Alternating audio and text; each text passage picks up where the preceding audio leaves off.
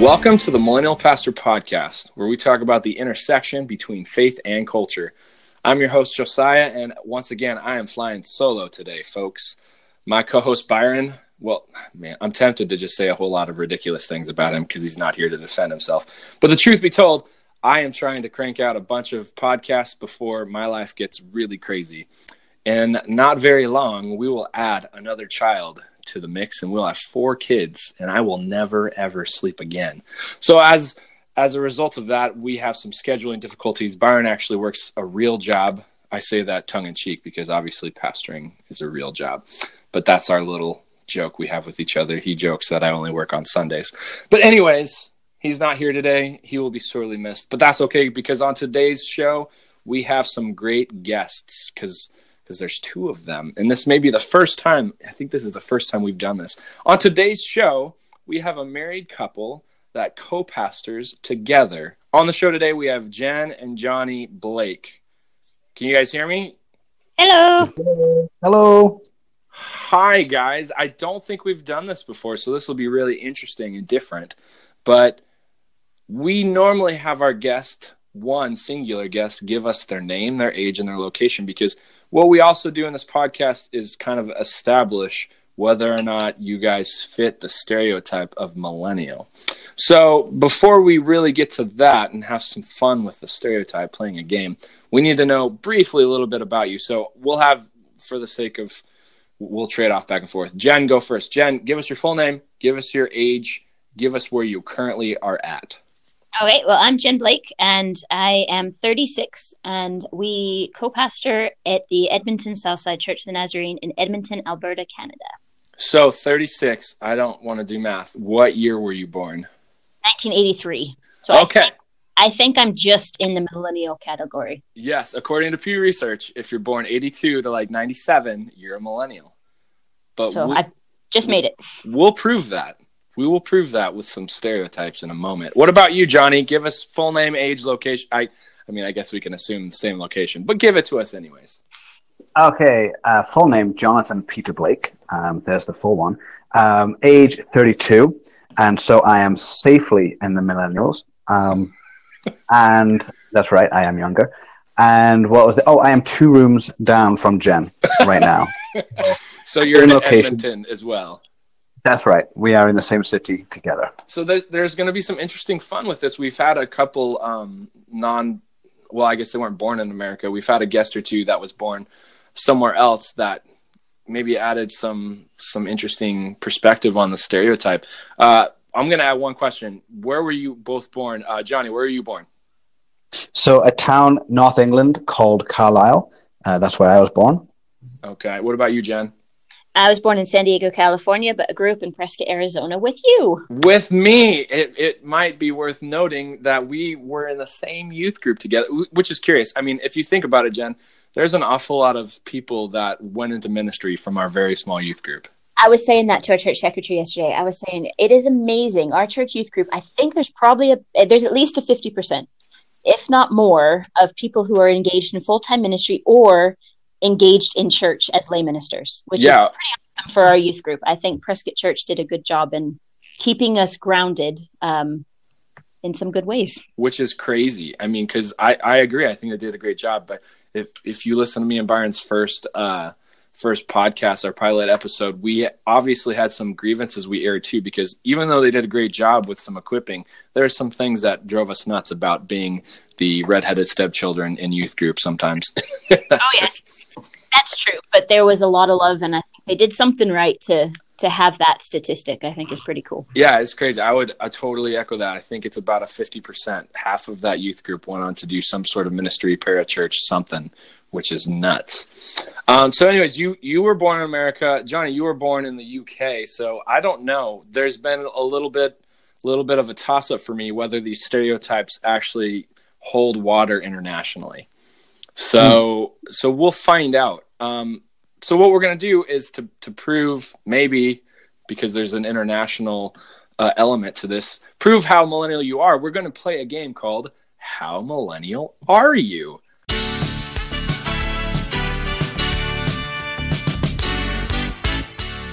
It's going to be so much fun, guys. Don't worry. I know it's I'm sure you've had stereotypes that people have operated under the assumption of when they related with you to some degree, but we'll prove it. We like to confront these stereotypes. We like to address the fact that if you label something, it's basically just a something. It's not a person, but people have names. So if you operate under the stereotype of millennial, you reduce that person to that stereotype. And so we like to have fun by confronting it, by treating people stereotypically. Nice. So because I'm very curious as to the international veracity of these claims, we're going to start with you, Jonny. Does that sound fair? Yep. Oh, great. All right. Especially since, as you noted, you're well within the generation. So we'll see. We'll see if this holds water. So we're going to start with part one of this game is the actual stereotypes themselves. And every now and then I might throw one at you too, Jen. But there's going to be 3 questions. These questions are very stereotypical in nature. I kind of feel like I need to apologize before I ask these questions because maybe they sound slightly insulting, but they are deeply rooted in very, very strongly held stereotypes of our generation. So we'll score it out of 3. So we'll see if you'll get a hint. You'll see how it goes. We'll start with the questions. So Jonny, question number 1: do you know how to adult? Do I know how to adult? So, I have no idea. Here's the stereotype then. I'll unpack it for you. Thank you. We've been accused of not knowing how to do adult-ish things. So, for instance, there's been stories out there about how millennials don't even know how to write checks, which might impact your church because maybe you have to create some sort of online giving portal, right, for tithing. There's been a slew of stories out there about how community colleges in America, at least, have had to offer things like a sewing class because millennials don't know how to sew buttons, but they're blamed for not knowing that. It's not really addressed that maybe the education system or their upbringing failed them. There's also things out there that millennials are blamed for ruining, like the stove industry now has beef because most millennials would rather have their food delivered or go out to eat than actually cook food. So simply adulting, like, you know, the main millennial stereotype is that they never leave home. They don't know how to adult. They live with their parents. Yeah. How adult am I? Probably then not very. And mainly because I have Google. And so why would you need to adult when you could just ask Google and Google tells you? So probably on a scale of how adult, not very. I don't try very hard either. So, and I'm okay with that. So it kind of helps our older congregation feel like they still have to teach you. Teach me. So I kind of play to that. So that's good. So no, I'm not, and I'm comfortable not doing that. In fact, I love the idea of ordering pizza right now. So instead of cooking it yourself. Yeah, why bother, right? Right. I mean, exactly. I think you're saving the planet by not turning the oven on. So basically, you would rather YouTube or Google search than actually know how to do a thing. So if I understand you, you are very millennial then.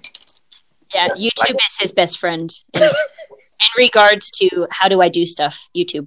That's awesome. Well, Jen, how about you? Did you move out before you were 30? Yes, definitely. Okay, so Johnny's going to score a 1 for 3 on this so far, but Jen is 0 for 3 so far. So let's go to question 2. We'll stick with Jonny first. Okay. How many hours a day do you spend on social media being a keyboard warrior? Or I guess in your case, on Google or YouTube, learning how to be an adult? Yeah, that's true. I probably spend more than I should. And that would be a few hours, I guess. Not so much on Facebook. I know YouTube is, it's a good one. I mean, you gotta watch YouTube to kind of watch how your favorite wrestler is doing. You know,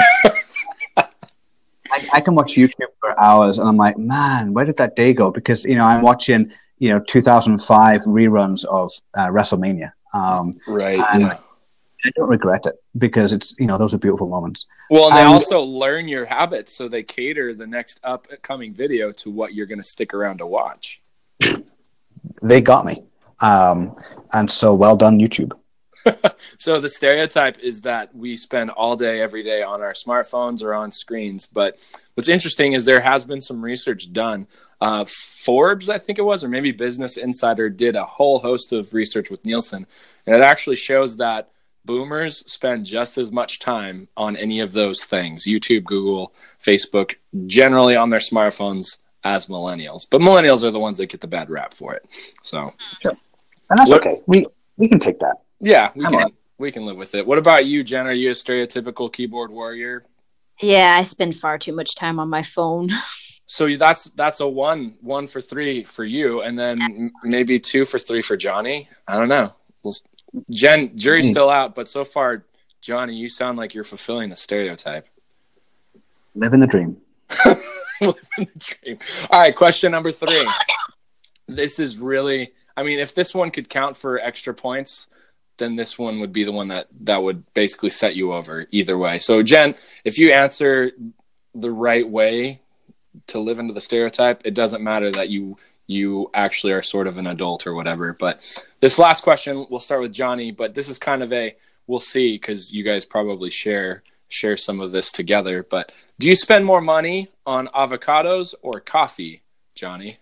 Here's a fun fact about me. So, talking about stereotypes, I'm an English person who hates tea and coffee. I'm a cheap date. So, and although I did try, I went to a cafe not too long ago, and I tried an avocado smoothie. It was probably the worst thing I've ever tried in my life. It was literally sipping up puke. It was just, and I normally like avocados, but you smush it and you try and drink it, it's not good.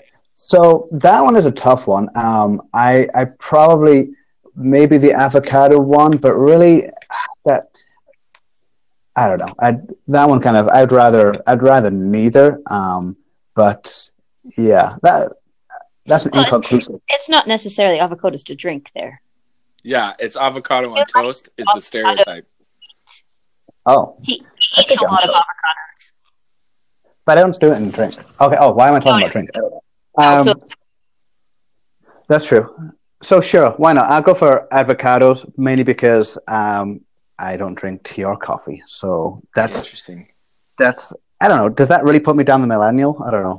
Well, maybe. It doesn't matter. We've learned. Well, let me ask Jen, and then I'll respond. Jen, what would it be for you? Avocados or coffee?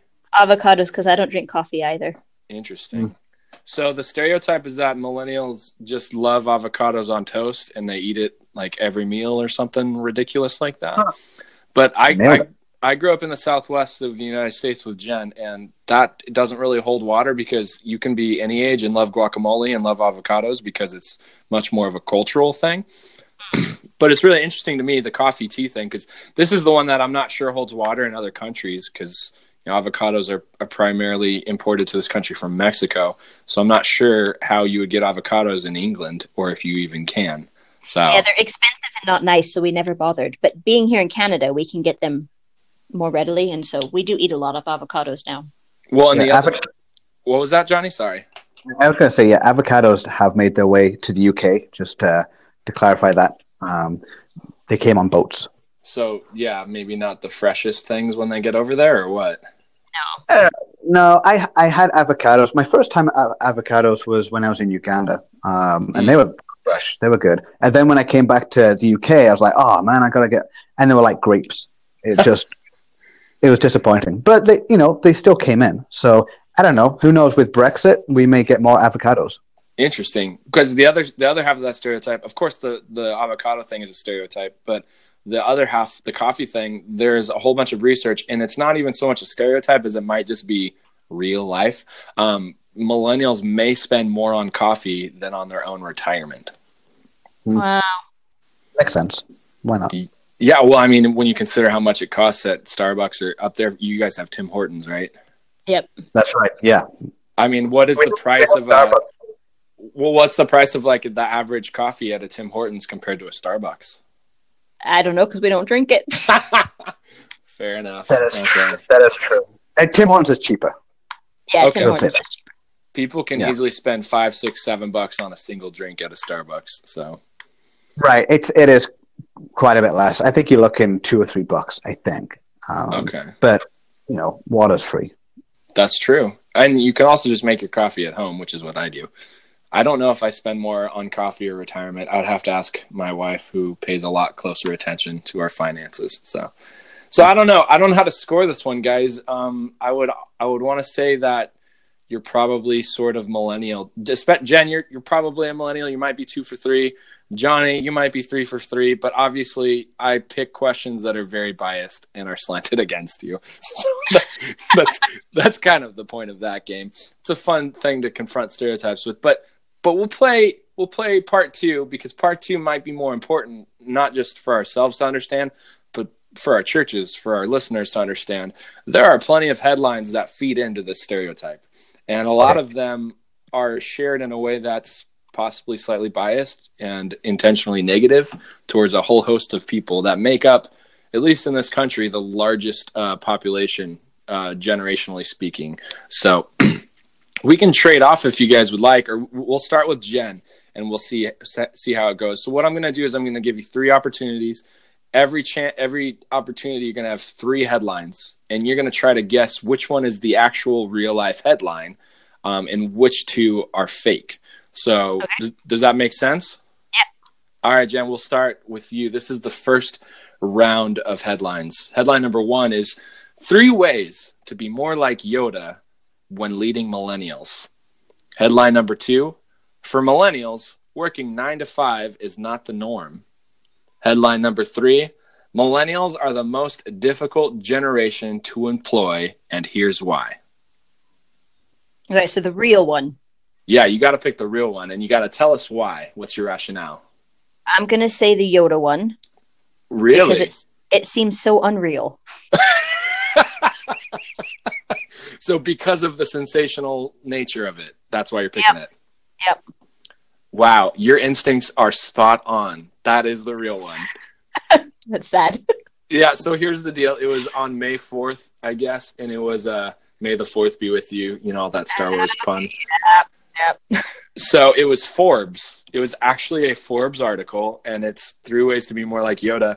And apparently, because of their research and whoever wrote this, it's much more of a narrative article, but there's some research to it. Basically, the assumption is every millennial wants a Yoda in their life.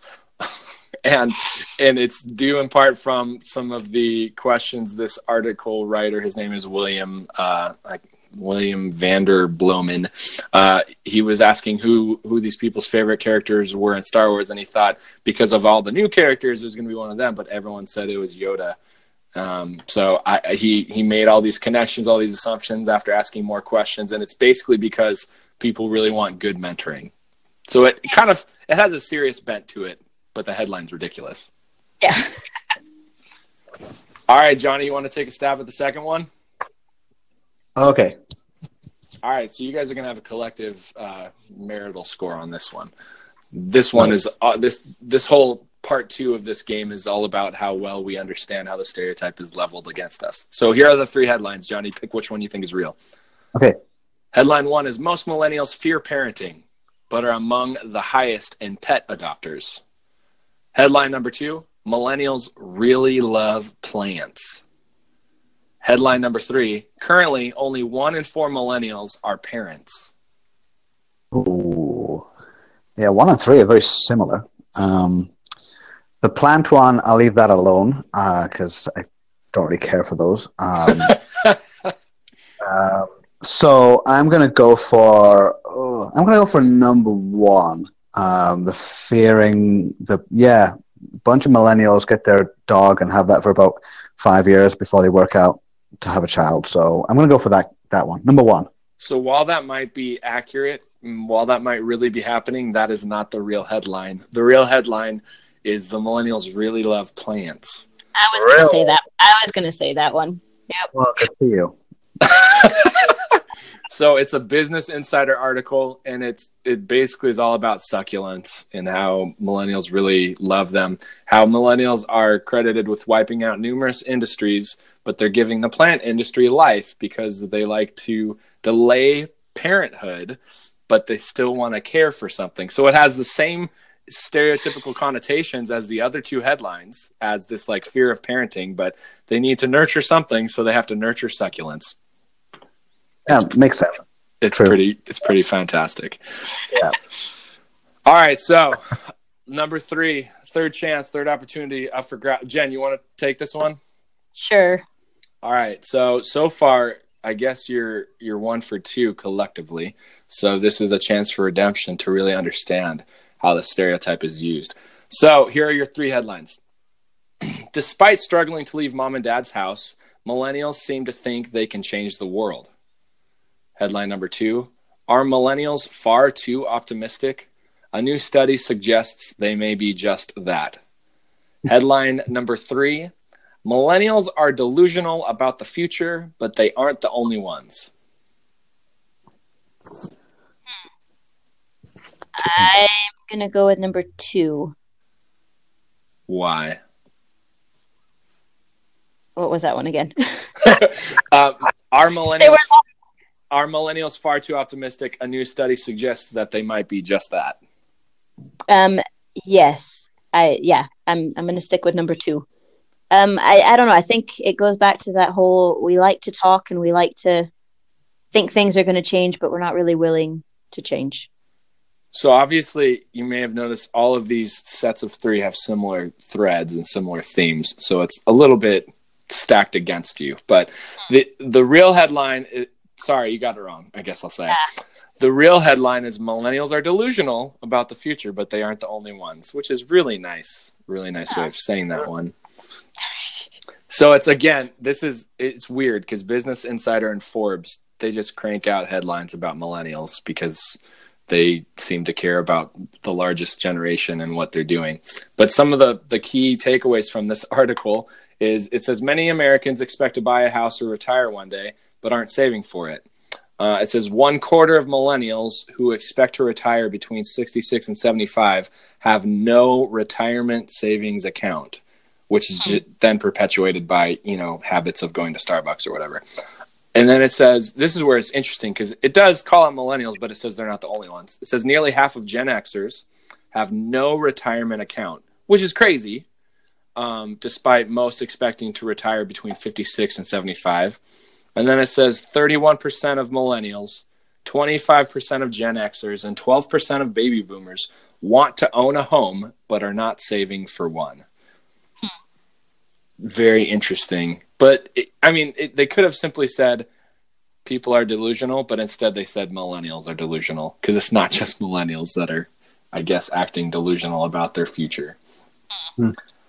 Anyway, you guys, so collectively, I guess you are 1 for 3 in the headlines, but you definitely represented when it came to the stereotype. So I thank you for that. Perfect.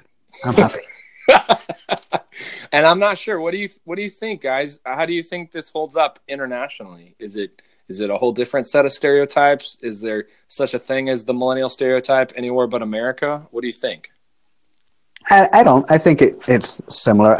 It's still Western culture, right? In the UK. Sure. So I think I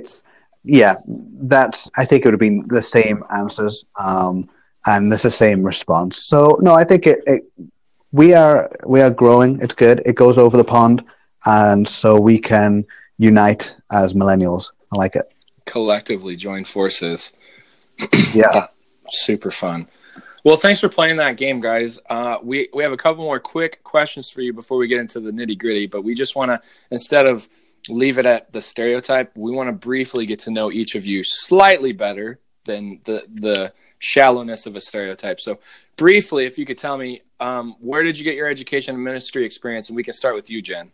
Where did you get your education? Education. So I got my BA at Point Loma Nazarene University in San Diego. Graduated from there in 2005, and then had felt a call to missions and just wanted to be overseas, and so ended up going to Nazarene Theological College in Manchester, England, for my master's degree, just because I didn't want to move to the Bible Belt, and so wanted to get out of the States. Went there and ended up never leaving until we moved here to Canada, and was the associate pastor of the Carlisle Church of the Nazarene in England, and then met Jonny while I was there, and he came on as a youth pastor placement student. And then we co-pastored our first church together in Wales, in Fly, which you kind of spit out the side of your mouth to say.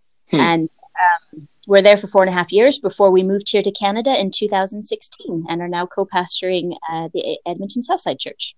Where did you get your education, Jonny? So I've only got a BA, and I'm pretty content with staying with that at NT in Manchester. They were gracious with me because I am the least academic person that you probably meet. In fact, I didn't really want to go to college at all. The only reason I wanted to go to college when I was younger was to maybe play cricket, which that's a great sport that's never made it over here. But never mind. So, but I did. I went to NTC and got my BA, and yeah, pretty happy with that I got through that, and here I am. Well, in a little bit, I want to ask even more questions about co-pastoring as a married couple, because that's something that's super fascinating for me. But before we do, we're going to jump into some more questions based on your experiences, your education, that center around this thing called church, because it's probably a meaningful conversation to have, particularly since if you look at a lot of the stats, our generation seems to have less and less engagement with it. So let's head that direction. Sounds good. As with all of our guests, we like to have some of those questions in the form of, or not those questions in the form of, some of those topics of conversation in the form of questions, because it's meaningful to not live into the stereotypes, but to address the fact that there is a stereotype for a reason, particularly with the disengagement from church of our generation. So with that being said, I'd like to ask each of you to maybe articulate in your own words, simply put, what is church? What is this thing that so many seem to be leaving? But what is it? What is it? Define in your own words. So why don't you start, Jen? Okay. Well, church for me is just a body of believers who come together, and it can look very different than what we grew up with. And I think that's not an unhealthy thing. Not that church that we grew up with is wrong, but finding new creative ways to engage people within the gospel of Christ is a challenge that we're facing nowadays, and maybe probably why so many of our generation have become disengaged with the traditional church model. So church is that gathering of Christ followers who just have a desire to live out the gospel in their lives. What about you, Jonny? You have anything to add to that? Yeah, that's good. I like the idea of, when I think of church, I think of community, and I think when church, when it's done right, I think it's pretty unstoppable in terms of compassion and discipling and love and equipping and sending people. I think church is pretty unstoppable when we get it right, or seek to get it right, I guess. So I love church for the community that it can be. Yeah, I think maybe the stats have a hard time quantifying what is being left, because maybe they're leaving institutionalized church. So maybe I think the research like Barna and Pew Research and all these other outlets basically would say it's about 60 to 70% maybe disengage from church. But what that might actually mean is they just stop going to like a Sunday morning gathering, Exactly. So redefining what church is might be helpful and maybe alleviate some anxiety, because it's a significant conversation, a significant shift that might be necessary to help us reimagine what it means to live in that community. So with that question out of the way, I also like to ask our guests why they haven't been that statistic, why they haven't disengaged. It's kind of unique. Not only are you both, we proved it with science with our game. You both are millennials, right? So not only are you millennials, but you're also pastoring in the church. So that's exceptional. So why has that been the path you chose, as opposed to, why didn't you leave? Have you ever thought about leaving the church, and why didn't you?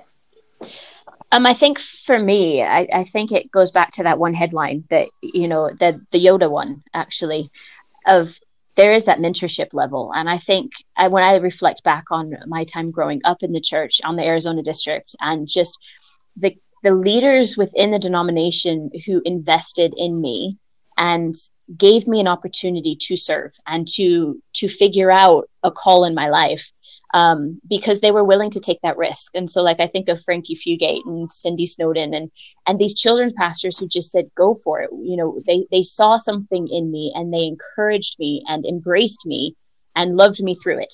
And I think if I didn't have that investment from key leaders throughout, and then even within youth and at college and everything, people giving that opportunity, I think that's what's kept me there. I mean, obviously my faith has stayed as well, which is huge, because if I didn't believe, then why would I be here? But yeah, the fact that people actually invested in me, it gives you that connection and it gives you that place to belong. And I think that's what's kept me in. What about you, Jonny? Yeah, that was pretty much the same. I didn't grow up in the Nazarene church, so I'll get that out there now. It's okay. I guess we'll forgive you. Is that what the response should be to that?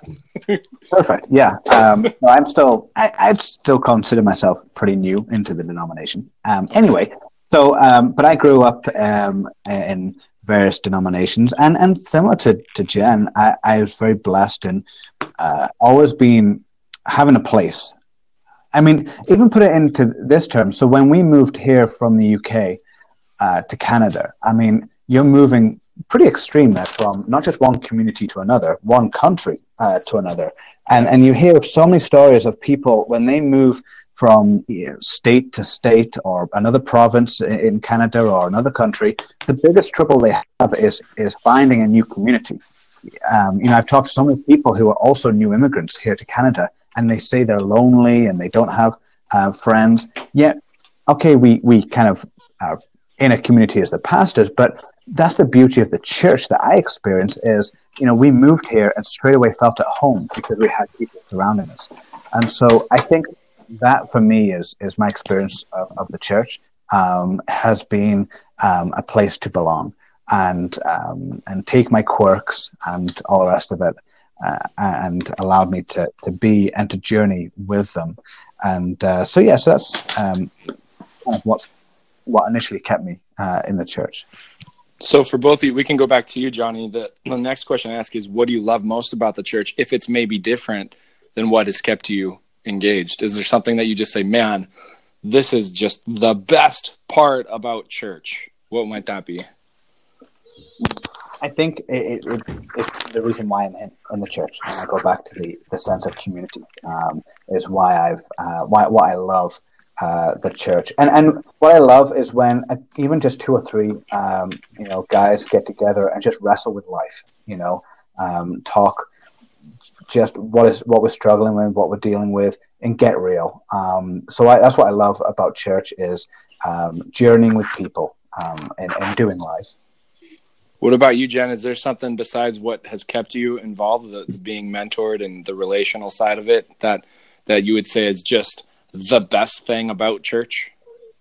Yeah, I love like Jonny said, the journey together and being able to be vulnerable with each other and open, and the fact that, all are welcome. That might not show up in all churches, but that's our desire for our churches, is that all are welcome. It doesn't matter who you are or what you've done or what you look like even, but all are welcome because Christ has died for you as well. And so being able to as well engage the church with the community that they're locally in is very key for both of us, and how we live our life, but how also we minister. And important for the church, I think, is to be involved in its local community. So not just to become this clique of people who all believe the same thing, but how are we going to spread the good news if we're just spending time with each other? So we also have to have that relationship broaden out and engage the local community as well. So final question, and then final kind of question we ask every guest before we get into Jen and Jonny specific questions. Are there things in your perspective, in your experience that you've lived through that you think the church could maybe fix, that needs addressing, that needs to be done away with in the so-called church arena? What do you think, Jen? Well, I don't know. Done away with. I think, and it's a hard one because I struggle with it as well. I remember in our last church when we did the radical thing of canceling our Sunday evening services, and tradition is a hard thing to let go of. Yeah. I'd grown up in churches with Sunday evening services, and that's what you did. And so, even as pastors, when we made that decision, because it just wasn't fruitful, I was struggling because I'm like, but I've always gone to church on a Sunday night. What are we going to do?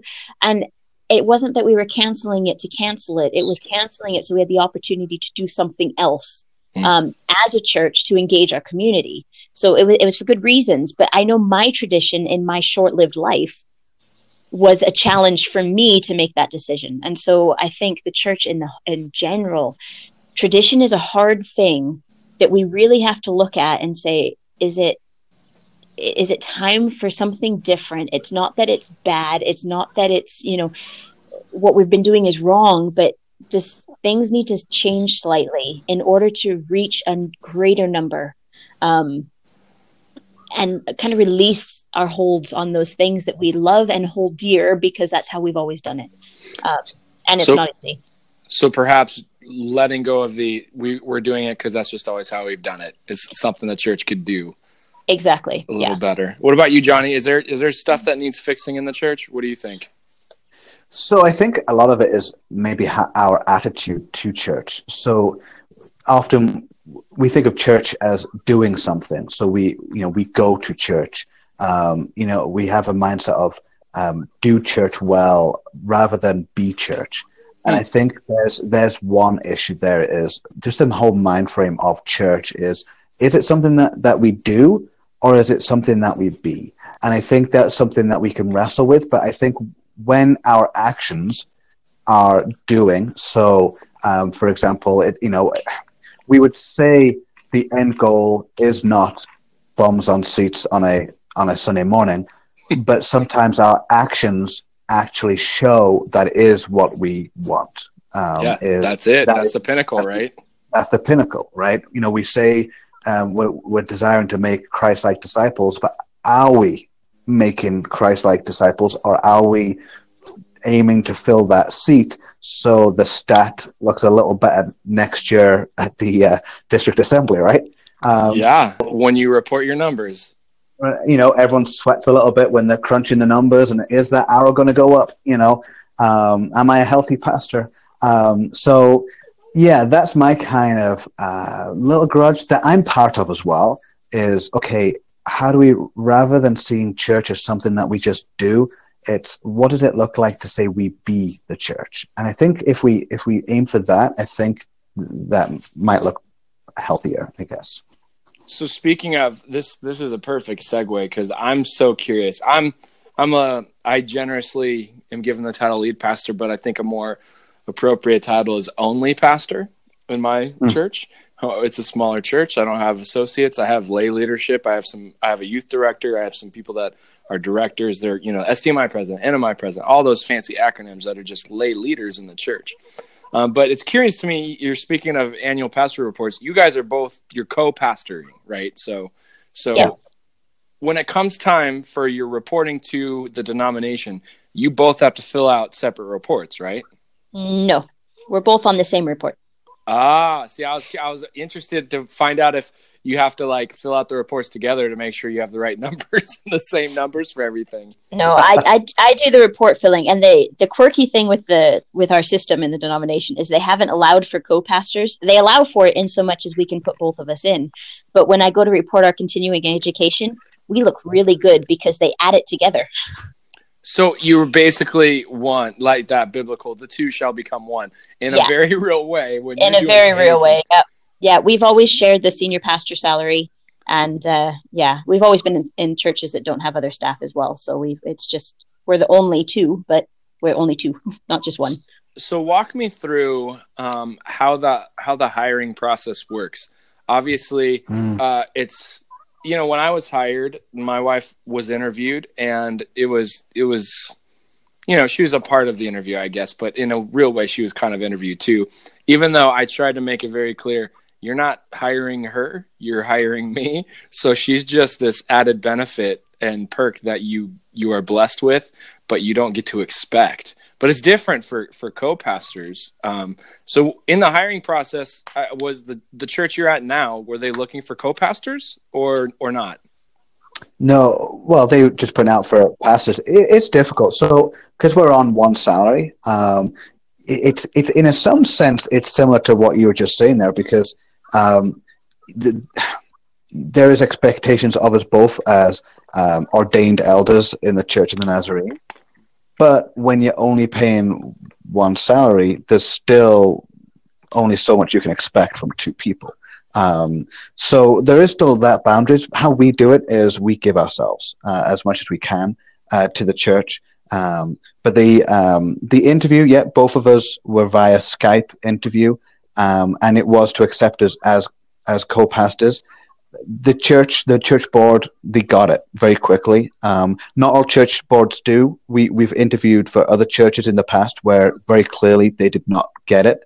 And that's fine. That's okay. Because we'd rather know right at the beginning that they weren't comfortable with that idea, or they just didn't they didn't get it for whatever reason. Whereas we're very blessed here, and they embrace that idea, and they embrace us as individuals and as a couple. And so that was good. So so we interviewed together, and we kind of talk over each other, and all the rest of it. So do you have to like pitch the idea, or because they weren't asking for co-pastors, did you go in saying this is the benefits, or this is what this would look like should you hire us? So we actually just submitted one CV, one resume for both of us, and have both of us on it, because we come as a package deal where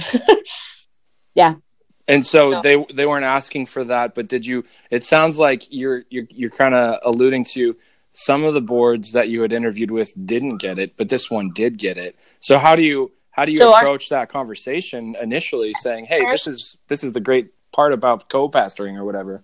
Yeah, so that first church that didn't quite understand what we were getting at, that was actually when we were leaving our associate roles, and it was going to be the first time that we had actually co-pastored. And so that was our first church to be interviewed at. Our DS knew us really well in the UK, and so he kind of knew that we worked well together, and we had good recommendations from our senior pastor. But we didn't honestly know how it would look to actually lead pastor a church together. And so there was a lot of risk, and they just didn't quite understand. And because we didn't have, this is how it works, we didn't have those answers. But the church that did call us took that risk of two young pastors. I mean, Jonny you hadn't even graduated yet, had you, Jonny, from your BA? And actually, no, we went to go interview on the weekend that he graduated. And so we were really young, and they took the risk of not knowing what it looked like. So this time around, when we felt God calling us to Canada, when we contacted the district superintendents, we were able to kind of present more, this is how we function, because we'd been co-pastoring for 4.5 years at that point. So we had a little bit more background. You share a salary. Does that mean that you're also possibly a little bivocational, or can you survive off of that? We survive off the one salary. We give ourselves. So really, you talk about a benefit of a co-pastor. If you make it work, and we're blessed here, we can make it work, then you pretty much getting 2 for 1. So there's your benefit, right? And the church does not in any way take advantage of us. We chose to come here, and we chose to accept the call. But that is a benefit. We give ourselves to the church. Now, it's great in summer holidays when the kids are, because we have 3 children, when the kids are off school, we can then take it in turns to kind of do things and don't feel guilty for both not working because they only pay one salary. So it works well. So through school term, we give ourselves as much as we can, and but then during summer holidays or whatever, we're able to kind of switch it up a little bit and as flexible and try and balance, which sometimes doesn't always go well. That's something we continue to journey in and wrestle with, of the balance of family and church. But summer, that's the great thing of only getting one salary, is we get to make that call of having a break. Yeah, I guess my designation would be bivocational or co-vocational, however you want to label that. My wife makes the money. She's a nurse, so she is the income provider for our family. And my church leadership gets it as well. And what that really means is they kind of have reasonable, realistic expectations for how much time I really am able to contribute to the ministry of the church. Namely, because my wife, she works 3 days a week. She's only part-time, but since we make as much as we do, it's much more affordable. And also we just want this to be the way it is for me to stay home most of those days she's working with the kids and be, as she lovingly refers to me as, the house spouse. So it makes a lot more sense to do that, especially since there's kind of the realistic expectation based on pay scale and all that jazz. But it's interesting because that does create sometimes headaches for me. I don't always feel like I can spend as much time as I want, spending time with people, being out in the community, missionally engaging, or just, writing a sermon or whatever. It's nearly impossible to write a sermon when you have a 1.5-year-old yelling at you all day, every day.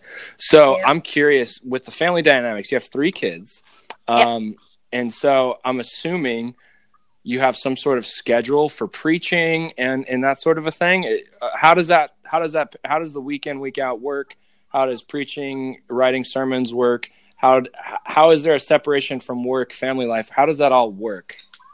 So again, this church that we're at here has embraced us, and our last church did too, and just loved us for who we are. And they knew that they were getting a family. When we moved here, we had a 1-year-old and a 3-year-old, and on our one salary, we can't afford childcare. So our kids make church their home, and we have long cement hallways. They have their bikes here. They have their scooters, and they just get to play while we're working in the office. And in fact, right now, the 3-year-old is at my feet. Well, she's now 3. She was 1 when we moved. She's now 3.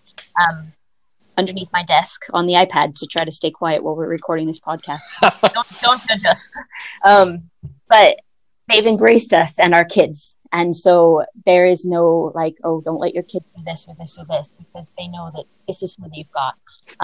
It also then provides a lot of flexibility, and I love it, because then a lot of my focus is within our community. And so I'm able to go out with play dates with the kids and everything like that. And again, there's no judging of, you should be in the office writing a sermon, or you should be in the office reading books, or you should be doing this or this. None of that happens.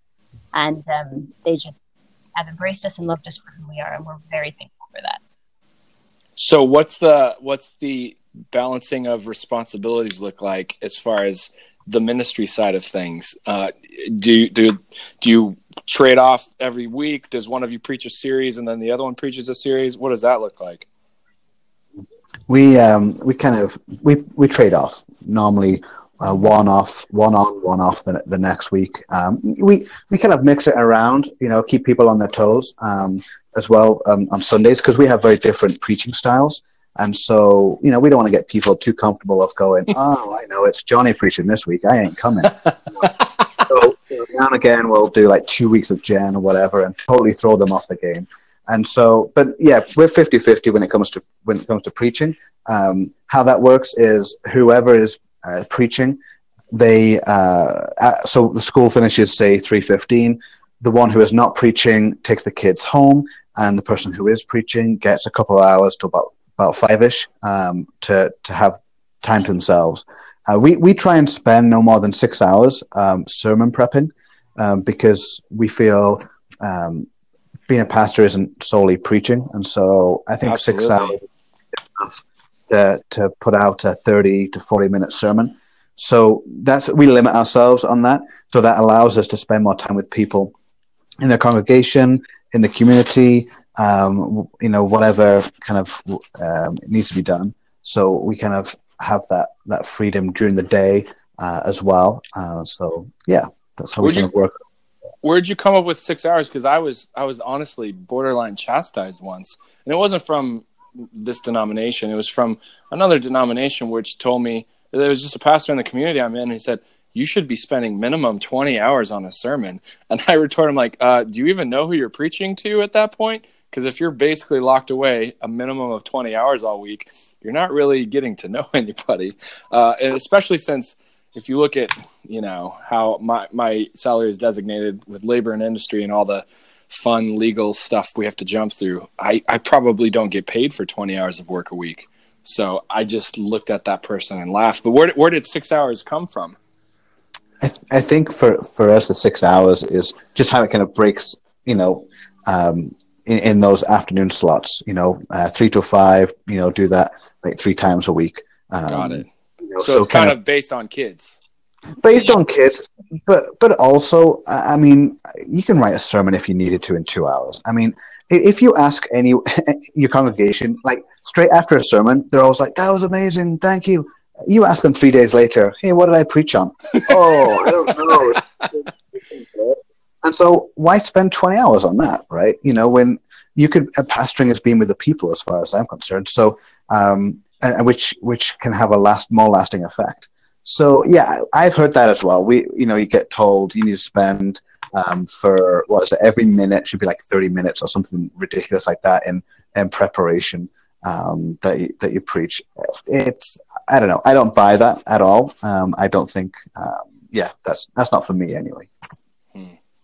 So 6 hours works for both you, Jonny, and also you, Jen? Yeah, well, that's pretty much the time we have allotted to us of quiet. So you make it work. You make it work. And some days, so last week, I ended up with about 2.5 hours because it's just been busy at the moment. And actually sitting down to quiet, there was a bunch of admin stuff I needed to catch up on as well. And then we're also very involved in the community. And so sometimes that filters in. So yeah, you make what you get work, and you just pray a lot and trust that God's going to speak through you as you just humbly say, "Okay, God, it's not my words, but yours." Absolutely. It's curious because I had to take a step back.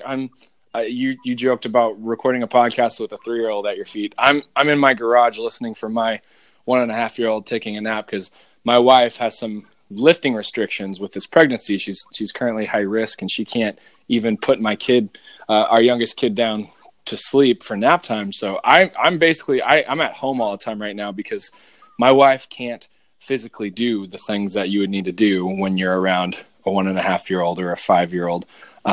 So as a result, I had a really meaningful conversation with my board, and they basically said, yeah, we can help figure it out. And so I have pulpit supply for the whole next month. Nice. Which is really great because not only, regardless, we don't know, she could have to be rushed into an emergency C-section at a moment's notice, but we also have an actual scheduled date where they won't let her go any further because of the risks. And since she can't lift stuff, I have to be around and just, be there for my family, love on my kids and my wife. But what's curious to me is there's almost, what I sort of told the board is I don't think I can balance life and work right now.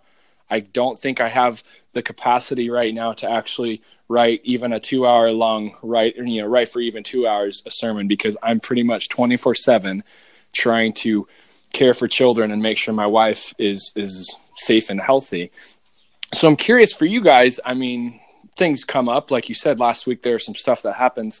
What does it look like when you go home? I mean, for those 2 hours, are you in an office writing your sermons? Do you go to the church? Are you in a parsonage? Is there a separation of work and family time? How does that play out in your lives? Separation of work and family. Yeah. Well, our life is church. So yeah. That's what I was curious about. It seems like it all meshes together, huh? Yeah. I think it takes intentional times of making sure that we're with our kids. And focusing on them. So vacations are huge for us where we get away just as a family to make sure that our kids know that we are with them and that they are our priority as well.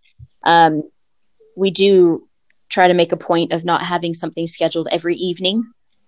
We do have a church office, so we are blessed with a space to be able to write sermons. In our last church, we actually wrote sermons on our bed upstairs because there was no other place to go. And so that's quite nice, but it is all intentional. And some weeks we get it right and some weeks we don't get it right. And yeah, it's constantly learning. Do you have a day off where you both intentionally try to, like turn off phones or not write a sermon and just focus on family time? I mean, does that happen in your schedule? Yeah, so we actually just moved our day off from a Monday to a Friday last October. Me too. Actually, Why a did you year do that? ago. Well, so we always thought people are crazy taking Friday off. It's right before the weekend. Why would you want to do that? And then when we tried it, it was actually, we realized that on Monday, all we did was talk about church because we're there. You debrief from Sunday. You are trying to figure out what your schedule is for the week.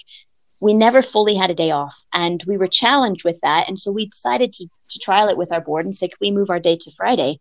We now find that Friday we can have a shut off day where we don't talk church all day and we don't schedule things in.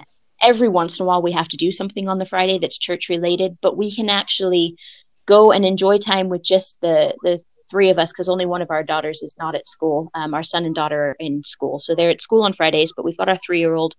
We can go out, we can do something, we can go for a dog walk or whatever, and not focus on church. And then after school, enjoy time with both of our kids. And so Fridays, we have been very intentional of trying not to be not be church, because we are still church everywhere we go. But to be the church, but not to do church administration, at least. Church. Yes, yeah. Yeah, because it's curious. I mean, I guess every other week, whether it's Jonny or Jen, one of you might slightly be a little crankier on a Monday after preaching, right? Because at least what psychologists would say is that adrenaline rush and that kind of recovery exhausts you on a Monday, and you might just have a less sunny disposition, physiologically speaking. So what's curious to me, the reason I shifted from Monday to Friday was that I was challenged once to say, would you rather give your family and your kids your best day or your worst day? Because what he was basically postulating is that Monday, you're in your worst, crankiest mood because you just gave your everything physically, chemically, emotionally on a Sunday, and Monday's the recovery day. So he basically said, you should do administrative stuff that you already hate doing on that Monday, because why not? It's going to put you in a cranky mood, but you're already cranky, so it's fine. And then once you get all your ducks in a row and do everything you're supposed to do in that week, Friday comes around and you actually have sort of a sunny disposition, and you're giving your best on your day off to your family, to your spouse, and, kind of living into that, what God calls us to do, taking a break, taking a day off, sort of a life. So it's just interesting to me, especially with both of you guys doing it. I don't know if you've experienced that or not, though, where one of you is more tired on that Monday because they preached or not. But yeah, go for it, Jonny. Go ahead. Okay. Yeah, I think we noticed that, but because we're both in it together, we kind of appreciate that, right? And you expect it. So, and we both, I guess, recover in different ways as well, and stuff. So, yeah, it's taken account of that. So we like Jen says, we really appreciate the Friday, and because the sermon's already kind of in your head, kind of in place. And I love sermon prepping, so I don't get stressed about even thinking about that on Friday. Even if it's when we're walking and something's floating in my head, that's cool. They're good thoughts, right? When you're kind of listening to scripture or whatever, we should all be doing that. So that's not a bad thing at all. Interesting. Well, hey, we're gonna probably need to start wrapping this episode up, but I give the opportunity for our guests to give us a final thought. And my final thought, or the question I'd have to help give this final thought, would be for both of you, and it's something I'm pondering a lot. There's a lot made of this shift that's happening in the church, not just generationally speaking, not just with our largest group of pastors being retirement age and possibly aging out of the workforce, but with a shift from full-time salaries to maybe being part-time, bivocational, co-vocational, and kind of questioning whether that's good or bad. A lot of churches seem to have this idea in their head that they're succeeding when they can afford a pastor full-time. But there's something to be said, perhaps, about this model that you guys are living out, because it affords you unique opportunities to get outside of the church building itself, but to be the church. So what would be, and we can ask Jen to start responding after she's thought about it for a second. What would be that shift that you think boards or lay leaders or just churches could start to make mentally to understand the role of pastor and to not have this success failure thing in their head about what they should or shouldn't be, but maybe doing what your board has been able to do for you and what my board has been able to do for me, and being very gracious with reasonable expectations, but also just appreciating you for who you are. Like, what's a simple shift that our churches could maybe start to make to understand what it might look like to have pastors tomorrow? Yeah, I think to realize that pastors are humans and that we're not Superman or Superwoman, and we don't have all the answers. We don't have all the energy. And Christ has called the church to be his body, not just the pastor. And so I think a shift of, it's not just down to the pastor to make sure that everything runs, but it's the church that needs to take up that mantle. And the pastor's there to guide and to lead and to shepherd. But if the church isn't taking it up, there's no chance that the pastor's going to survive that. And so to realize that everybody has a role to play. And when we give that freedom to kind of be ourselves, then you're going to see fruit, because there's going to be that opportunity for true leadership and not just having all of the things imposed on you. And this is what you have to do, but to say, no, just lead us and we're going to support you and we're going to help and we're going to be a part of this. Priesthood of all believers. What about you, Jonny? What do you think? Well, that was, she said some good stuff there. That's one of the great things about being a co-pastor is I can say I love my pastor. I can even say my pastor's hot and not get in trouble, right? Yeah, that was some great words there. She's so smart. Yeah, I echo that for sure. Is embrace the person, embrace the call. It's unique as well. Let's not get hung up so much on even credentials and even the education. What's the heart? What's their passion? And that's where we've been so blessed in our churches that we've been part of here as well, is when we put in our resume that we just love being part of the community, that we wanted to buy a house in this community where the church is, to walk life with people and do life with people, embrace their passion and what gets them going. Because I think if churches allow their church boards allow their pastors to embrace their passions, then I think you'll see them thrive, rather than try to fit in some sort of box that whatever we may put them, or expectations, or based on the last pastor, or whatever it may be. Just allow them to express their passions as Christians, as people, and allow their natural calling as a pastor shine through that. So that's kind of what I would encourage a church board to do and consider when going through a process, and open the door to the idea of something different, like a co-pastor. I think there are so many blessings there, and it's at times messy and complex and whatever, but I think at times we also see the beauty of it. As you see a family give themselves to a church, but also get embraced by a church as well. So, yeah. There you go. Love it. Stop trying to fit them into molds and let them be mold breakers and be who God has called them to be. Well, Jonny, I greatly appreciate the time you have given for this podcast, despite the fact that you do juggle the things that you juggle. But yeah, simply thank you. Thank you for being on this podcast with me. I really have appreciated it and enjoyed the time. Well, thanks for having us. Thank you so much for having us. Absolutely. We're going to wrap up this podcast with a word from our sponsorship and then my closeout. If you like this podcast, please feel free to rate, review, share, subscribe, do all those things. You can find us on social media, on Facebook, on Instagram, on Twitter. But generally speaking, if you want to hear more about what millennials think, or you like hearing about the faith-based work they're doing in culture, like Jen and Jonny, then stay tuned for more of the Millennial Pastor Podcast. As always, I'm your host, Josiah, and maybe next time we'll hear about what Byron has been up to. But until then, we'll see ya.